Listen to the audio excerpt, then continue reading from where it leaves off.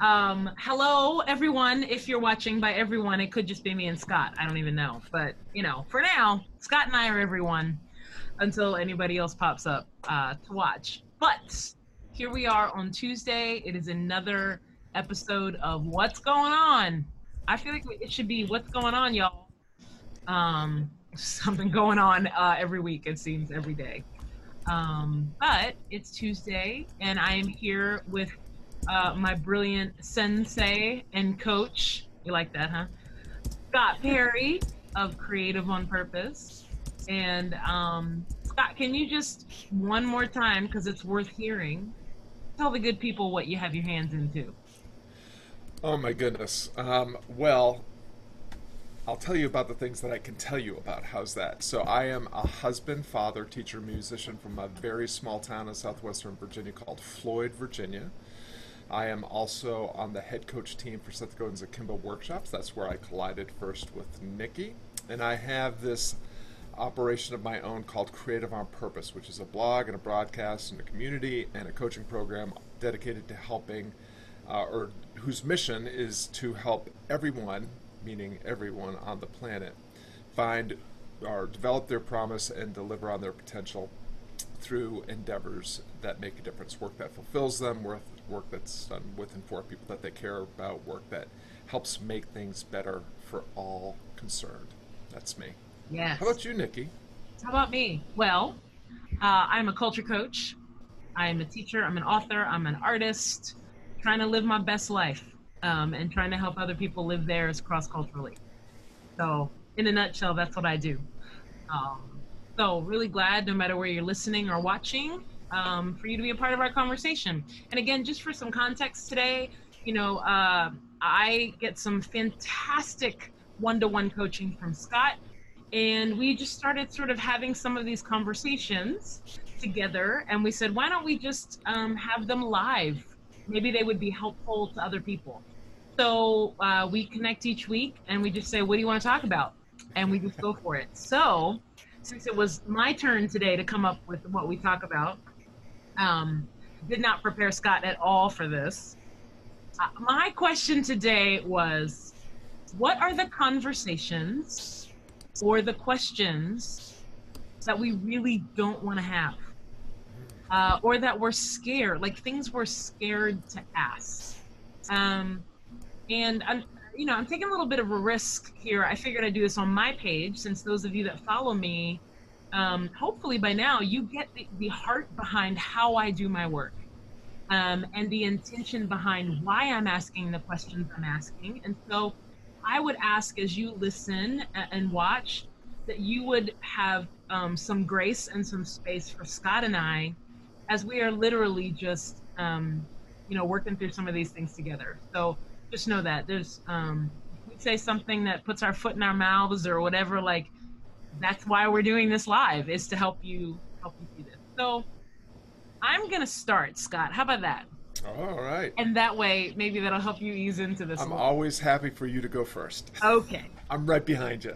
So I'm gonna start with a question that someone actually asked me on a Zoom call that I hosted. It was a listening session, and it was an African American person who basically asked the question, why does it seem, and again from his vantage point, why does it seem hard for white American people?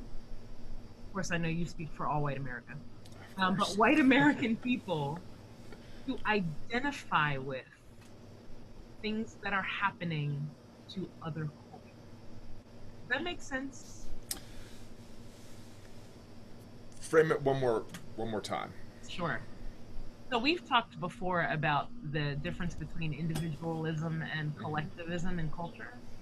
And I think that there are some people that uh, are trying to get an understanding of why it takes, the perception is why it takes so much Yeah. for majority culture to have a sense of identifying when bad things happen to other groups of people. Does that make sense? Yeah, that's clear to me. So, why is it so hard for white folks to understand why there's so much anger and frustration and pent up, you know, yeah, I think when we're talking about culture, we're talking, especially when we're talking about dominant culture, white culture, especially white male culture, we don't get it in part, and I'm not speaking for everybody, but I'm speaking for to what I have had reflected back to me by people that look like me. We don't seem to get it because we're like fish in water. The fish swimming in the ocean does not know what water is. It's been surrounded by water all its life. It's just there. And so, the only time the fish is aware of what water is when the fish is taken out of the water and suddenly it can't breathe. So, we spend so much time in this privilege that we don't see the privilege. We spend so much time in our little bubble that we don't realize that we're in the bubble. And yes, I think most of us intellectually feel like, oh yeah, slavery was really bad. Racism is really bad. Prejudice, whether it's against gender or race or ethnicity or sexual preference or religion or whatever it is. I mean, we can accept on an intellectual level that that's bad, but it's not part of our day-to-day experience. So, and then we have, I think there's this other side, which maybe is a slightly darker side. And again, I'm speaking more from what has been reflected back to me because I've been having conversations with folks that look like me and folks that don't look like me. And what I get from the folks that look like me is, but I worked for mine too. Like, I worked hard. Like, nothing was handed to me. When you say privilege, and this is the danger about using that word privilege, because it makes it sound like if you're white and male, you've just basically been handed your entire, every goodness in life on a platter, and you hadn't had to work for it. And so it's really, and when I had these conversations, what I am usually reflecting back is, but how many of your ancestors were actually property to other people? How many of your ancestors were, brutalized, maimed, killed, lashed because they did not understand their place as less than human? How many of your people are written into the Constitution as being less than human, as being property, as not having the right to vote, the right to the Bill of Rights? And sometimes that gets through and sometimes it doesn't, because the other part of it is, yeah, but that's old news. Like, we fixed all that. That's the problem. We haven't fixed all that because we always are turning to the wrong. We're turning the wrong way when we're looking for things to get fixed. What we want is we want legal and legislative fixes, and we think that that's how change happens. That's not how change happens, because all that is addressing symptoms. It's not addressing root causes. So that was my rambling answer. No, Was that it an was answer? really good. It was an answer. Yeah, it was definitely an answer. Yeah, it was interesting while you were talking. I was thinking to myself because we talked before that for non-majority people, most of us, as a generalization, have always had to think about our ethnicity. And I was thinking today that like for me, I'm grateful because when I grew up, my family really gave me a sense of uh, the fact that my ethnicity was, in my words, a superpower, right? That there was never anything wrong or less than or unworthy about me being an African American person in the world. Um, Although you always had an like an awareness about how you exist in the world and how other people might respond to you, right? And so my question to you was going to be, what does it feel like to not have to think about that? But again, like that's probably hard to describe because you don't really know anything else, right? Other than that. But I mean, would you say that? Or does our current conversation, does it make you as a white person have to think about it more than you have prior? I think, I grew up in the late 60s and the early 70s. I am not, I grew up outside of Springfield, Massachusetts for a lot of my youth. And, there were race riots in Springfield. There was a lot of racial divide and racial tension. Um, so it's not like I haven't been aware that there's a systemic problem. And I've never, I never really had direct personal up close experience with that um, in any.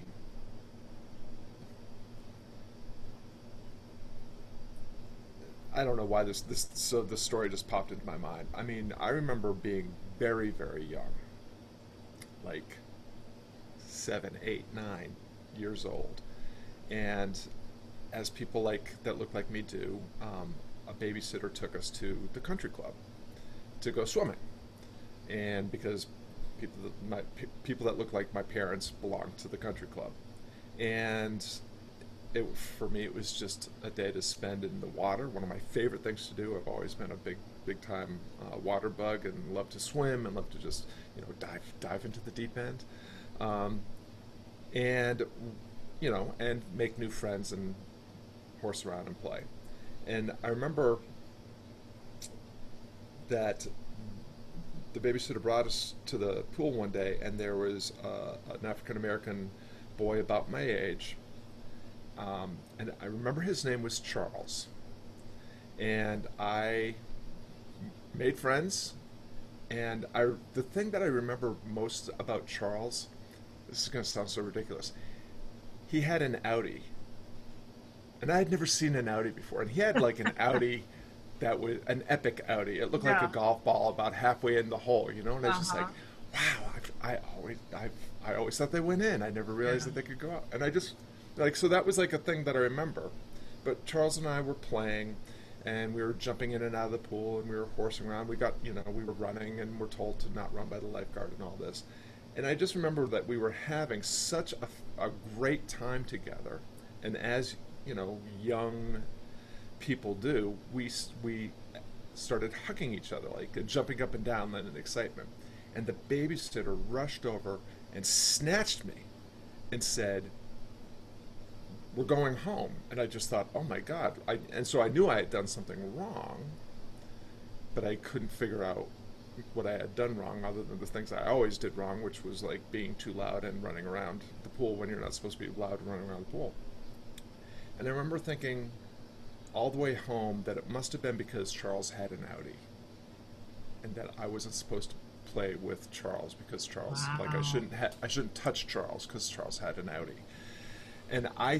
And it was years later, like literally years later, when I was a teenager, and like started to see that black people were treated a lot differently than white people, and because I did go to a school that had some degree of integration, um, I was like, oh, Charles was black.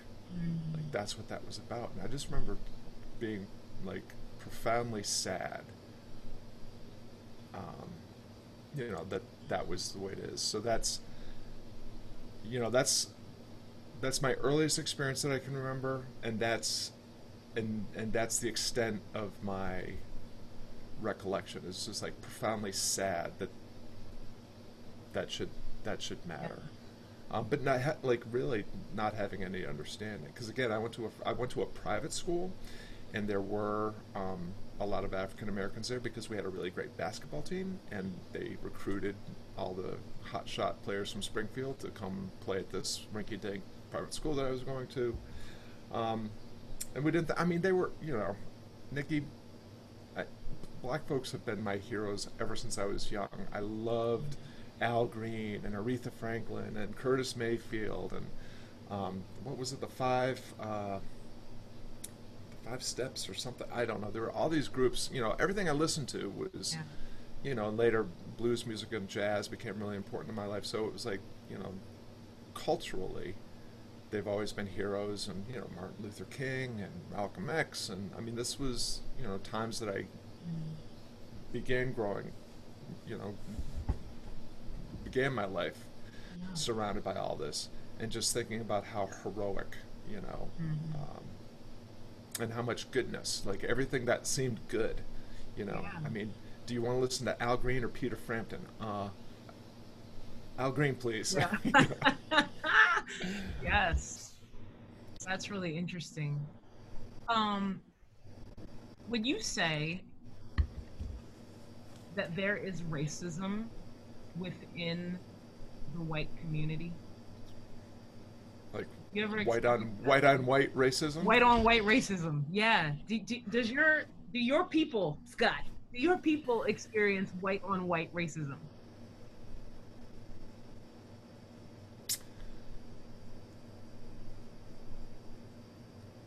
That's a great question. I mean, on a like meaningless superficial level, yeah. I mean, in a way, when we talk about, if I mean, I'm guessing like you're referencing black on black crime, and is there something similar going on in the white?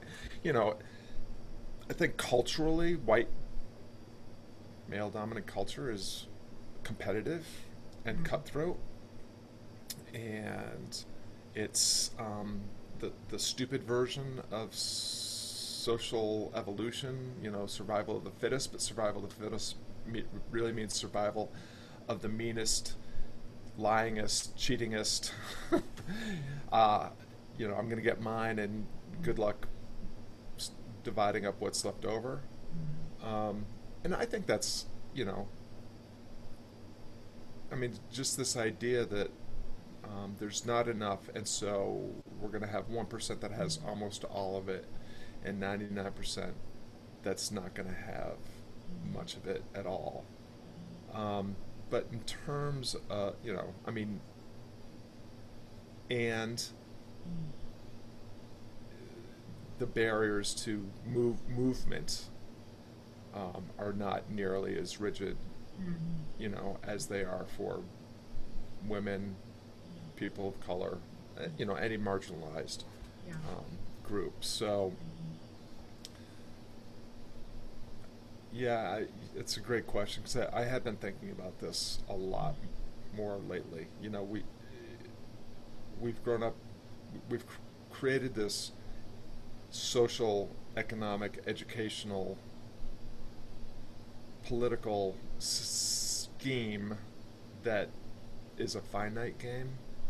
Clear winners, clear losers, and never the twain shall meet. Very fixed mindset for so long, and not very growth mindset. Not, so. I mean, that's the part of the hope that I have in what happens beyond the outrage, is that maybe we are going to have conversations and realize that there's a lot more abundance um, than we've been willing to acknowledge because we listen to the wrong people, and that we can start to think a little bit more expansively about what's the world that we really want to live in, as opposed to the world that's we've been fed by the Matrix. Right. Yeah. What are what are the questions that either you or people like you don't want to ask? I I mean, I think the question that I think that we have to ask is like, part of it is, what do you want? Like me, white male person of privilege, what do you, black woman of color, like what is it that you really want? Because and that's Mm. That's like the initial question, because I think the question that we want to get to is what do we want? But I think it would be helpful for Mm. white America to like hear like Yeah. what does African American culture, what is, Yeah. marginalized culture, what is it that you really want? I Mm. mean, I'm Yeah. guessing it's not what's going on. That's just a Oh, symptom of the outrage. But yes. That is a if fantastic question. You want to know what I think? I do, All right. I can give you my opinion as one person from the African American community in the United States. I can say I can say with full assurity that every Black person, every person in the United States wants to know that they have the ability to just exist without the threat of violence against you by a system and people within that system that are supposed to protect you, right? Now, we live in a world and it's dangerous, right? And so anybody can be, subject to any kind of violence at any time, really, right? Like that's our experience. However, I think that most of us want to know that the reason that violence would be escalated would not be because of the color of our skin alone. So I know people want that. I know that what I want is to know that people who care about the diversity of our country were leaning into how to learn and navigate culture, right? And instead of fearing cultures that are different, to actually move forward and step into, instead of backing away, but stepping into relationships and proximity and staying curious and those sort of things. But I think that takes a kind of humility that is not always encouraged in American culture. But I know for me, I want that. I want someone to be curious about my cultural come from in a real humble way. You know, I want somebody to ask me about my natural hair without waiting to make some sort of snide comment about it. You know what I mean? Like I just want them to be curious about, like, tell me about this, right? Like how'd you do that? Like was it always like that? That's the kind of environment I want. Um, I want to know uh, that people see my culture and other people's cultures as assets to their work, their life, their play, um, and can even celebrate it to some degree. Celebrate the richness of diverse culture that way, because there's so much to learn from the people around us. Um, yeah, but I think right now in the conversation, safety is key. I mean, you know, it's hard to want the other things when you're so focused around, you know, is my brother going to be okay just walking around Baltimore City today? You know, given his stories of things and assumptions and that kind of thing. I think that's what people want. Um, yeah, those are just some things off the top of my head. well, this is what's amazing about your answers to me. What I'm not hearing is I want retribution or revenge. Like, what I'm hearing is I want the same things that I want: dignity, respect, existential freedom to just be, like just the right to live, Yes. equality, uh, of opportunity, but also just equality in terms of human to human um, interactions. I'm hearing respect, dignity, understanding, and for me, I would just wrap all that in justice. Justice in the not the legal sense, because we're not getting it from our legal system or our legislative system at this point, but justice in the idea that my right to thrive Mm. extends all the way to the point where it impedes on your right to thrive, Mm. and we have to respect that. Like, so you know, we should not have 1% whose right to thrive has no boundaries, and they can get as much and keep as much as they want, while depriving other people of others. And then the idea of just you know, I mean, interconnectedness, integration, just justice in that we are all part, not just human beings. I mean, every living thing. We're just we're part of a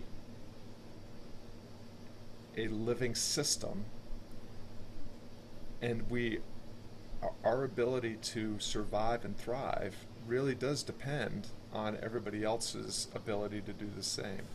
And that, yeah, just that idea of like real justice. And so when you're saying all that, I'm saying, okay, you want what I want.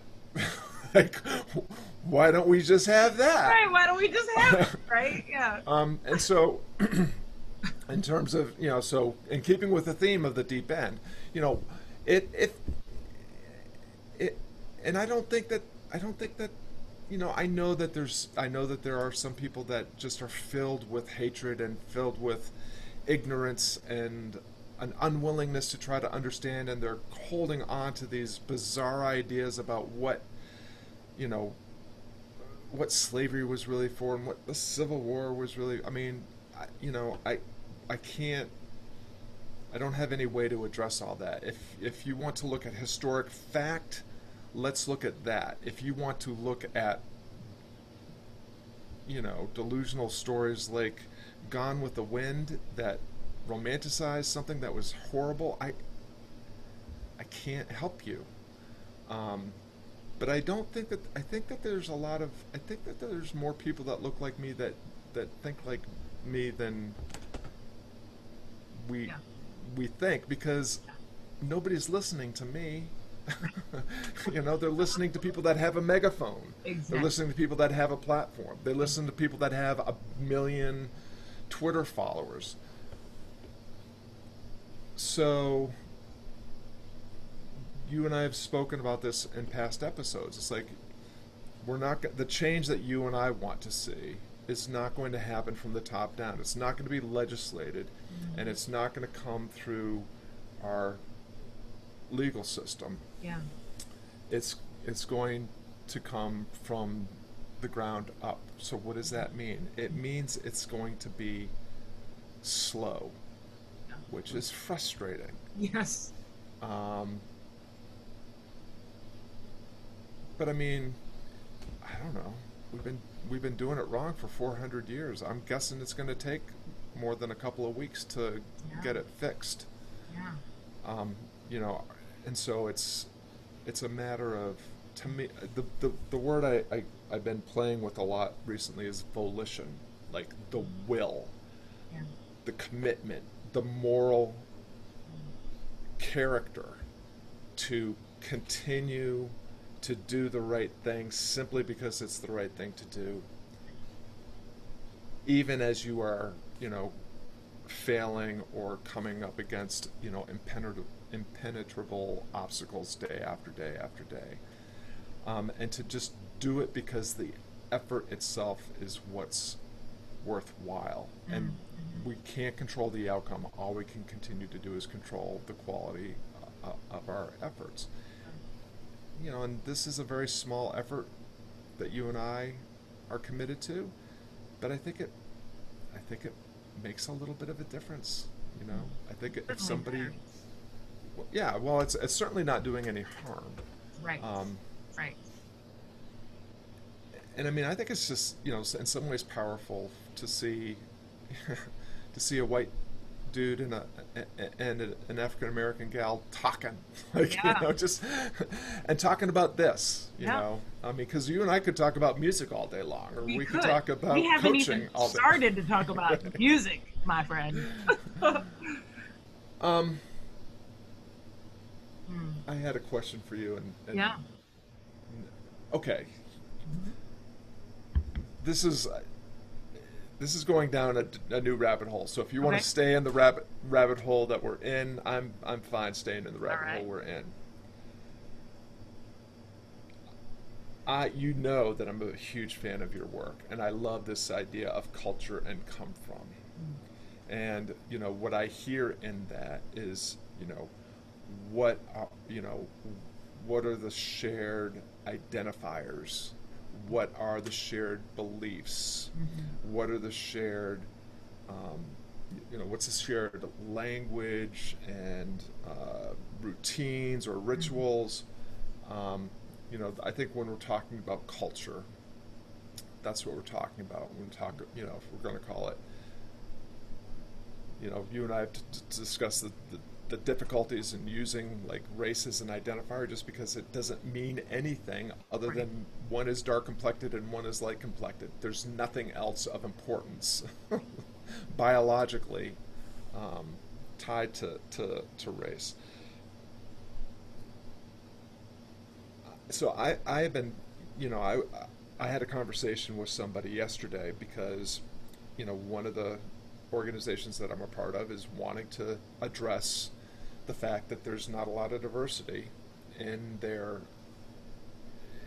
entire community, from the bottom all the way to the top, and they recognize that that's a problem. They've brought in experts to help with that, and invited me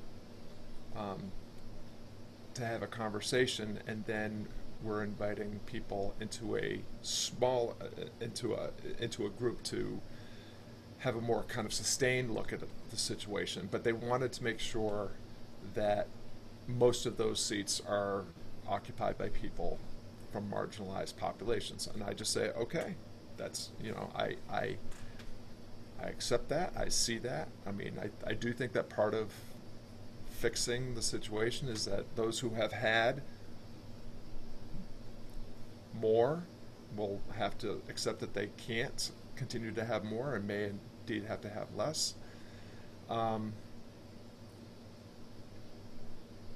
and the way that this person identified themselves, was based on their race, their gender, their sexual preference, their the part of the world where their people come from, and it's kind of a laundry list, and it Yeah. was a little overwhelming, and it was cool. It was like, oh, that's a lot of cool stuff. Right.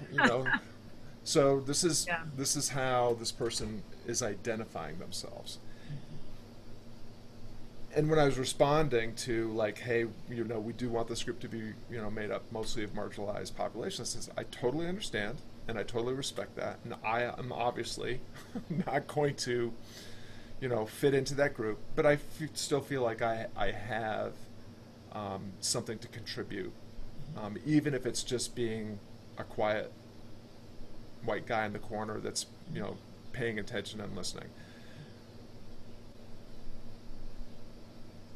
And this is a really long, winding way of getting to my question. But so when I think about my culture and come from, I should be thinking Scotch, Irish, Polish, if family myth is true, which Ancestry.com will soon prove one way or the other, maybe a little Cherokee. I mean, like, there's all these, I have an ethnic and my background is not from here.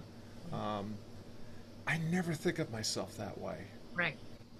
I never, and I don't even, I mean, I don't even identify as white. I don't even really Hmm. spend a lot of time identifying as male. Right. Um, I just, Just a person. well, I really, so I just, Hmm. human being. I am a human being. You're a human being. Let's just be human beings. And so I don't really have a question here other than, you Mm-hmm. know, do you feel like that's a common thing when you talk to people that are white, that they don't have that strong identity? And I have heard you describe yourself and the communities that you work in, and it is really important. Like identifying as, black, or a specific ethnicity, or a specific gender, or specific orientation. That's Yeah. even down to religion. It can Right. be really important. So help me understand Yeah. why that is, and what the benefits. What's the upside? Yeah. Well, a few thoughts on that. It's interesting, that like for me, when I identify, I usually only identify in those ways when I'm in the context of culture coaching, or when I'm in the context of talking about cultural issues for the purpose of understanding, right? Like I'm just out in the world or out with David or whatever, it doesn't come up. It really doesn't for me, right? And again, that's my come from. It doesn't come up. So for me, I don't feel the need to always have somebody know that, you know, I'm a black woman, this. For me, I don't need that. Although I realize that it's part of how I'm created, which is an asset to the work that I've been called to do on the earth, right? So having that understanding. I think that particularly if you are part of a non-majority culture of any kind, it is more likely that you will use descriptors Mm. because of if you have lived a life where you have felt like those descriptors that have been important to you have been dismissed by people around you or a majority culture. It's almost um like taking them back to say, no, these are part of who I am, and I need you to see them, because I see them. So a lot of times, if you hear that long list of people, right, or I mean a long list of identifiers, it's probably a signal to people that that person has probably had those things dismissed in them, and also sees them in their own life as strong identifiers that are worthy to be shared. Um, you'll see that a lot, I think, with white majority people if they're part of uh, queer community or LGBTQ, right? That's a strong identifier. Whereas straight people may say, "Why do you have to keep saying that? Like, what's the big deal? I don't even care. What's the big deal?" Well, again, going back to what I was saying earlier about that culture of understanding, right? See a person and just take them for what they are and say, okay, that person probably meaningful for them to make sure that they say that because maybe even for them it does something for them. I think that uh, the unfortunate part for many white Americans is that, I think we talked about this before with the idea of whiteness and the idea of like white supremacy, that sort of thing. Not supremacy, but just the idea of whiteness. Is whiteness, in a sense, a lot of times, if you hang with me here, doesn't have anything to do with a people group, in a sense, right? Whiteness is really trying to describe the washing of culture. So even for a lot of white Americans, they're not encouraged to think about their cultural history and tell other people about it. Right. I have some friends who their cultural history is Dutch. Well, if you look at them, you'd never know, right? Until they tell you. but they love talking about it, Hmm. right? So that adds a new cultural element into my friends that otherwise I wouldn't have known. And that is the thing that we all miss out on when we are striving towards an idea of sameness or this idea of whiteness, is it strips all of that from all of us. So then it's like, Scott, I don't want to hear about your Irish heritage because we're just people. It's like, Nikki, I don't want to hear about what it's like for you as being a black person. I don't want to hear about it because we're just all people. But that means that somebody had to determine, what does people mean, Yeah. right? Does people, like, who's people? So to me anyway, I think that might be sometimes why you hear some of the qualifiers from people who are part of non-dominant culture.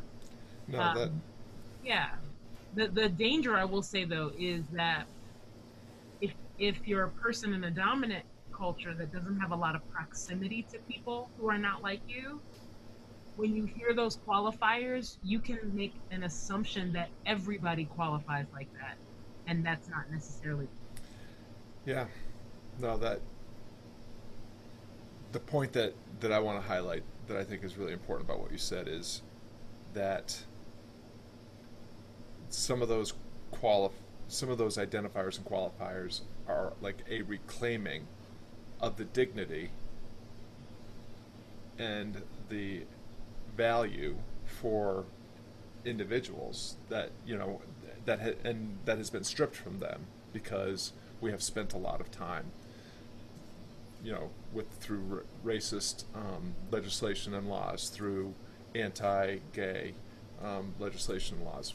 We Yeah. have taken away some of people's unidentified. So I definitely get that idea of wanting to reclaim and and have it acknowledged with dignity and and even with just plain acknowledgement. Um, and we're still all human beings. Yes. And so for me, like I I get it. I think we have to recognize it's it it comes down to that. I think it does come down to that word acknowledge. Like and this is part of the problem that you and I, and we have said this before. The reason why there's rioting in the streets now over George Floyd is because we've never acknowledged the severity, the pain, the trauma, not just to black people, to the entire nation. We are a nation built on the idea of freedom and equality that spent more than half of its existence enslaving Yes. a population and denying half of our population suffrage, the Yeah. right to vote, right? And so, just I think that there has to be, I think we have to have that cultural moment where Mm. and this is back a long time ago, and this was back when Virginia was very Republican. Like they finally apologized for slavery, and it was like Mm. it blew my mind that it was Virginia because Virginia at that point was very concerned. I mean, they wouldn't acknowledge Martin Luther King Day unless it came with Lee Davis Day or something, right? It was just like, what? Okay, that makes absolutely no sense. Um, but again, it was a legislated thing, and Yeah. so it was like a kind of a nice like checklist moment, but Yeah. it wasn't like the deep like let's. And I don't think acknowledge means to dwell because I don't think we want Uh-uh. to relive any of that stuff, and Right. I'm not sure that, but to like acknowledge that we have done a really poor job Right. and we can set an aspiration together for that, for a set a vision for Yes. a world where there is absolute equal Exactly. opportunity, equality of opportunity, equality Yeah. amongst genders, races, and so forth. And like, let's start working on Yeah. that from where we are. I don't know how, I don't know how we get there, but You I know what do know. else? Something else that came to mind, Scott, with talking about this question about identifiers and qualifiers is um, I hadn't really thought about this before this right now, but so I'm a high context kind of person, right? I love context because I think it brings clarity. But within the context of uh, your environment at the time, sometimes will then dictate how much you qualify, right? So it's very rare that I'm with a group of non-white people and have to, if they're all black and have to qualify things, right? Although it might come up in conversation because we talk about culture all the time, right? Hmm. Um, if I am, but if I'm in a room full of white men, which happens to me a lot, um, I may or may not qualify because I know that they're not going to be able to identify with that. And I don't want them to think of me in a different way than just being a person, right? Yeah. May not identify. In the context of a race conversation or cultural conversation, I may identify. Here's something. I don't know if I ever told you this, but several years ago, my husband and I went to Kenya, and it was the first time I've ever been to Africa, like at all, right? Never thought I would get there. We went there to do some work, and I had a very interesting experience. First of all, it was the first time I had ever been anyplace else that like all the billboards and everything were like brown people. And it took me a minute, being coming from the United States. It took me a minute, like, oh, you mean that's not an ad for black hair care products? Because it's like people that look like me were normal, Hmm. right? They are the majority. So there was that. But then we would go to these malls and stuff like that. And I noticed, I felt like people were looking at me. Now, maybe it was just my own neuroses, which is very possible. It also could be that I was with David. So, we always get some looks.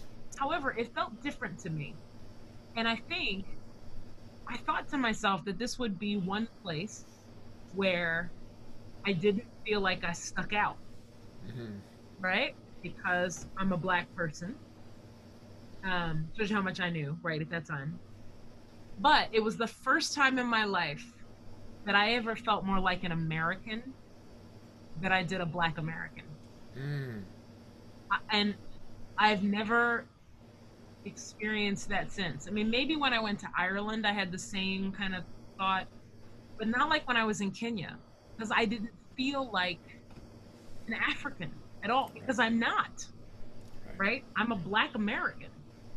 And so it was just such a strange thought that it was one of the first times I never thought about myself as a Black American. I just saw myself as an American. I mean, it was a mind twist, let me tell you. Yeah. No. Well, that Right? speaks really clearly to what you were saying about the importance of context. Yeah. You know, I think things are different in the South than they are in the North, and they're different in the Midwest, and they're different in the Pacific Southwest. You know, what we're really talking about with all of this is this human desire to like build identity and forge meaning. Like I want to matter. Mm-hmm. I want to, you know, have some significance, Mm-hmm. and I want it to, to mean something. And to your point about like in any given context, we may have to draw on different pieces of ourselves. Mm-hmm. And I'll just my concluding thought is this idea that I've been playing with really all this year, which is this idea of being an integrated human being. Yeah. Like yes, there are moments when I am Scott Perry, Mm. musician on stage, or Mm. guitar teacher in studio, where I am the father of my sons or the husband of my wife, where I am the friend to a friend, or where I am a coach in somebody else's um, program, or I am the owner operator of my own. And so I have all these roles that I play, and if I thought about like, yeah, I'm certainly drawing on different skills, soft and hard in each of those circumstances. But I used to like actually go through my life like feeling like I was switching hats or changing gears or like putting on new clothes or like I used to time my run so that when I finished coaching for the day and was going into the studio, I'd go for my run, and that was like my way of resetting. And it was kind of exhausting. And so one day I just like, I'm just going to be Scott Perry all day long. Mm. I'm just going to do that. Mm. Yeah. Because I don't, when I really think about fundamentally who I am, Yeah. and what my core values and beliefs are, and the things that I hold near, like the things that I will not equivocate on, and the things that I will. Um,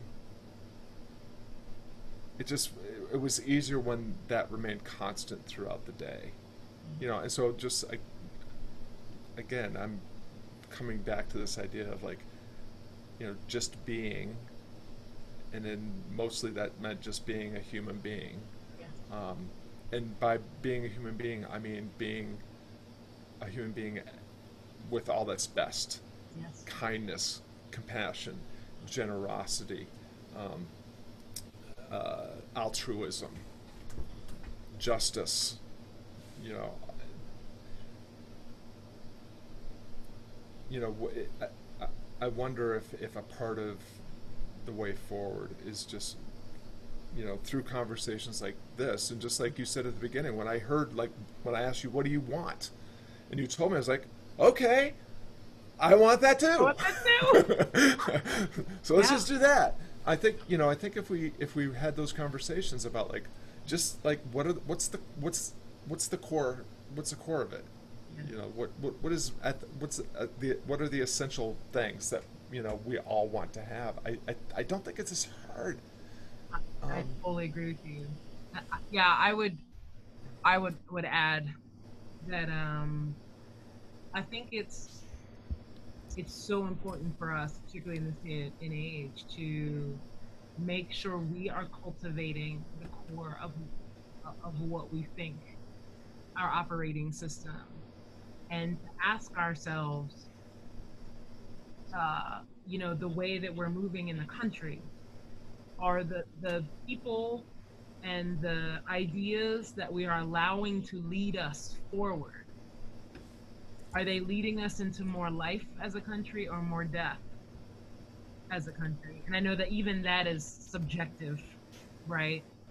But our can we all agree on, maybe not, but the majority of us agree on things such as, you know like you said, respect and dignity and kindness, and all of those things, so that it's a better life and a better world for all of us. um, I still have great hope in human beings, that yes is the answer to that. And I think you're right when you say, I actually think the majority of people, um, that is diverse in the middle, want those things and can find common ground on those things. But we have to know that, the stuff in the middle, we're never gonna see on our news channels or that kind of thing, because binary is what sells. yeah. And so it's really important, um, moving forward, that we keep moving forward together, in the middle, and not being afraid of hard conversations with friends, or doing the learning we need to do, or when it's appropriate, giving each other the benefit of the doubt, Yeah. um, in conversations. And I'm with you. You can't legislate the heart. You just can't. It can certainly provide guardrails around some things that are necessary, but in the end, we really have to steward and cultivate what is going on inside of each and every one of us. Well, I think you've just teed up our conversation for next week. So I think it's time to talk about agency. The agency that you and I have, and anybody that's listening has, as an individual with no political power, with no status, with no authority. You know, you still have ownership of your own reasoned choices, what you choose to pay attention to, what you choose to not pay attention to, who you choose to listen to and who you refuse to listen to, who you surround yourself with, and who you don't. Right. Because I think that's an important that's going to be super important for the way forward. So once again, we had a 60-minute, 30-minute conversation. Right? I know. Thank you all for watching and just engaging with us at whatever point. And if you hear back or you're watching a replay, thank you for engaging with us. And we will be on again next week on Scott's Creative on Purpose page.